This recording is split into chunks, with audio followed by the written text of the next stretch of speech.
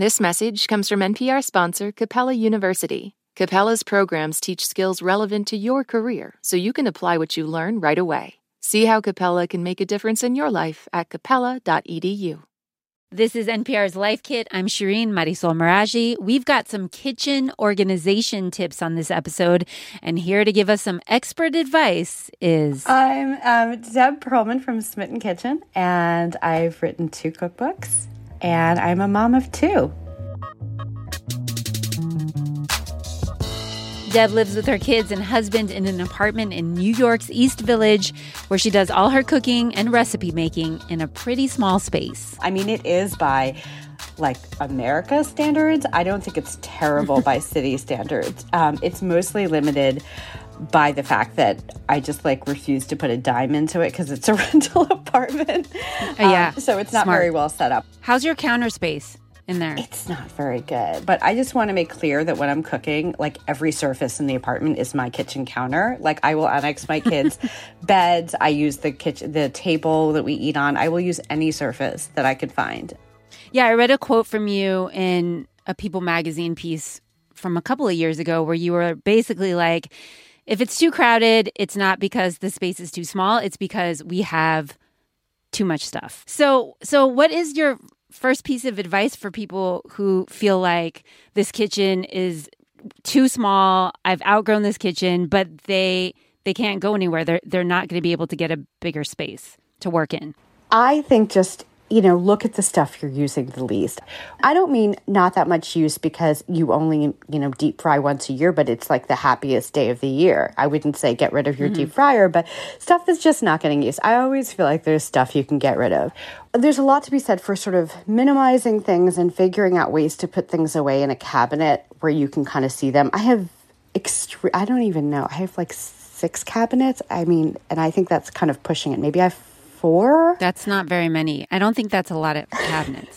We don't have a lot of cabinets, but I have found, I'm not doing it for Instagram purposes, but I do keep everything in glass jars, and it really helps me find everything and see what I have. And then I can stack things, and then I open up the cabinet, and it's not like a dark abyss of bags that are open, and I always know what I have. Yeah, I saw a photo on Pinterest of one of your cabinets, and it is a bunch of jars with labels, masking tape, what look like masking tape labels on them. Can any jar work? Any jar can work. I save jam jars, but I really am not loyal to any particular kind. I just use what I have. But if you are going to buy them, look for ones that stack because it's a little precarious. I think I know what picture you're talking about. It's a little precarious. There's some jars there that really just don't breathe too close to them when they're stacked. And how important is the labeling? I need the label. I know there are people who are like, why are you labeling flour? I'm like, because it looks like baking powder, because it looks like cornstarch, because it looks like baking soda. I really just like a label. I just don't want to have an extra thought to get to where it is. There was 5 minutes when I started cooking where I thought I would use a label maker or print things up from the computer. And I understand label makers are great, but you know what? A Sharpie and masking tape are always around. They come off easily when you're done with a jar and you need to wash it. So this is just the system that works for me. What's your organizing strategy with the jars? I feel like I have to preface this by saying, I'm not an organized person. I feel like people think that I was wondering if you were, because you sound like one. No. You actually very much sound like one. I know how to be organized, and an organized person lives inside of me. But the reality is day to day, I'm not this isn't organized. I can't live like this. When I'm busy, things get messier. But I have a loose system where I try to put, stuff for baking on one shelf. And then I try to put stuff that we might use for kids' breakfast on another shelf.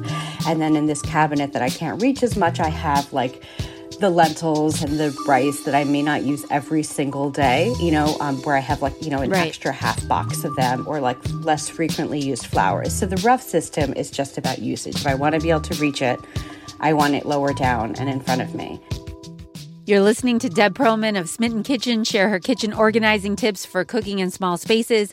We're going to be back after this quick break.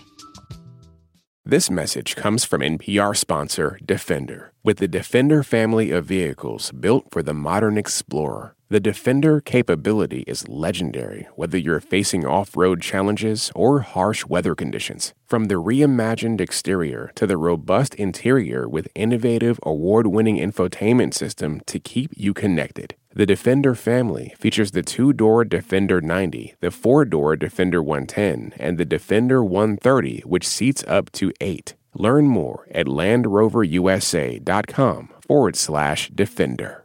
This message comes from NPR sponsor HubSpot. More to-dos, less time, and an infinite number of tools to keep track of. Doing business has never felt harder. But you don't need a miracle to hit your goals. You just need HubSpot, because their all-in-one customer platform can make growing your business infinitely easier. Imagine this: higher quality leads, fast closing deals, wildly happy customers, and more benchmark-breaking quarters. It's not a miracle, it's HubSpot. Visit HubSpot.com to get started today.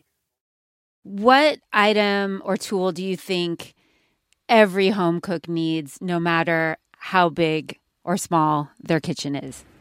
I'm a very big fan of a flexible fish spatula, which I literally never use for fish because I'm not like the hugest fish eater. I use it for everything. When I see people with these like think clanky spatulas that kind of like, they kind of like push the pancake instead of getting underneath them, or they bump the edge of the cookie when it's fragile and warm and its shape isn't set. It's really like the only spatula I'll use. That, and I tend to use small offset spatulas a lot, which is really an icing tool that you see a lot with pastry chefs, but they are like my left hand in the kitchen. And I use them for literally everything. I use them for leveling off cups of flour. I use them for spreading peanut butter and jelly on sandwich bread for my kids, quote unquote. Yeah, I definitely never eat that. I really use them for everything. And I use them so much that I don't even think about it. But I've noticed that if you ever see any of the pictures of my counter, there's always going to be one out that I've used for something. It's so interesting because those two things sound very specific, but they're not. You're using them for everything. So a fish spatula, which I've never even heard of, and now I'm going to go get one. And what is this other type of spatula? What does it look like? It's a small offset spatula, and it basically just looks like a bent butter knife, I guess. It's flat and it's thin. Okay, yes. So you said you weren't that organized, which I really appreciate your honesty with that. And for people who are listening to this who are like very excited, how do they though keep it organized-ish? Because it's easy to spend the afternoon doing this, and then it's a whole nother thing when you have to keep it that way. And that's really what it comes down to for me, is that I'm not doing the day-to-day stuff, but I have systems that work. So it looks like at most times like a kind of semi-organized chaos. But I feel like you want to have a system that just works. You know what I mean? You have to have a place that you put your knives. You have to have I do have a utensil canister because I don't have a lot of drawers and stuff in the kitchen. But mostly, you just want a system that's very easy to return to, that's very easy to reset the kitchen. It shouldn't be a tremendous amount of work, and that requires everything to have its place and for it to be very easy to refill when you get groceries. I do have like a little cart, one of those IKEA wheelie things that I kind of use for overflow groceries, which happens to me all of the time. To get the kitchen clean, our kitchen, it's not really a lot of work. It's not very big. We don't keep stuff on the counter, so it's really just a matter of clearing it and washing the dishes. And everything has a home. Obviously, not every time do I bring home a bag of couscous does it immediately go in a jar. So usually it'll be like maybe once a month. I'll be like, there are too many bags and boxes in here, and I'll dump them all out. And then all of a sudden it's just so neat and organized again. What about counter space? What appliances and items are smart to keep out, even if you have a really small space that you're working in? Anything you use every day, I think it makes sense to have out. For me, it would never be the KitchenAid or the stand mixer. For me, there's very few things. We have a seltzer maker out. We have one of those Soda Stream machines. We use that every day. But I opted for a coffee maker that I don't have to plug in. I use a stovetop one, so I don't need to have that taking up counter space or outlet space. So for me, I actually don't, aside from utensil crocks and the seltzer maker, I don't keep stuff on the counter. Deb, you mentioned that this is your system. This is what works for you. And I guess my question is, why even have a system? Why have an organizational system in the kitchen? For people who are like, you know what, I like my chaos and I'm good with it. Why should I do this? What is your answer to them? I think if it's working for you, don't touch it. That's all that matters. I always say I'm not a very neat, organized person, but I need to walk into the kitchen and see clear counters and everything put away. I cannot deal with having to move like 3 things out just to take out a mixing bowl. So for me, it's really essential to the way I work. I need everything to have a place. I need it to have a home. I need it to be a system that somebody else can help me out with if, I have people around who can help me that day. Mostly, again, just my poor spouse these days. But so for me, it's really core for everything just to have a home, to be easy to reset, which is what I always like. I always use that term when I'm between recipes. Like I have to reset. I have to empty the sink and clear the counters. And I need the system to require no thought to keep up. I don't want to think about organizing. I don't want to have to find my label maker. I just want it to just work and be very natural.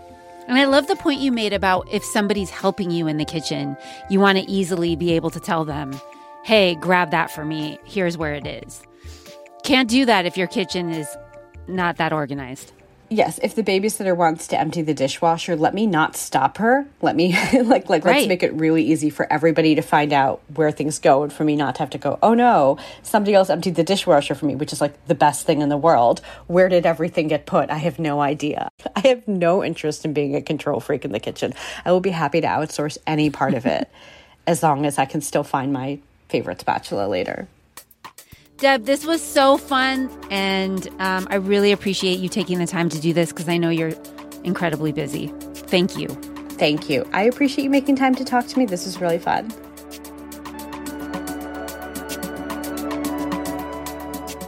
For more NPR Life Kit, check out our other episodes. We have an episode on how to brew a better cup of coffee, another one on how to ask for a raise, plus tons of other episodes on parenting and personal finance and health. You can find those at npr.org/lifekit. And if you love Life Kit and want more, subscribe to our newsletter at npr.org/lifekit newsletter. Also, we want to hear your tips. Leave us a voicemail at 202-216-9823 or email us at lifekit@npr.org. This episode was produced by Claire Marie Schneider. Megan Kane is our managing producer. Claire Lombardo and Beck Harlan are our digital editors. Beth Donovan is our senior editor. I'm Shireen Marisol Meraji. Thanks for listening.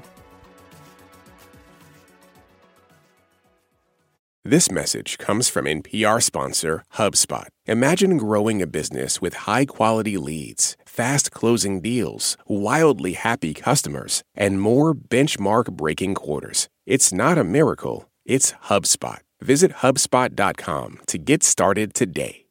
Support for this podcast and the following message come from Doubleday, publishers of Lessons in Chemistry. Be inspired. Read Lessons in Chemistry, the #1 global bestseller with more than 6 million copies sold. Meet Elizabeth Zott, a 60s-era scientist who brings her smarts and unapologetic worldview to a TV cooking show that has the power to change lives. Lessons in Chemistry is available wherever books are sold from Doubleday. Black perspectives haven't always been centered in the telling of America's story. Now, we're taking center stage. Introducing NPR's Black Stories, Black Truths, a collection of Black-led stories from NPR's podcasts. Search NPR Black Stories, Black Truths wherever you get your podcasts.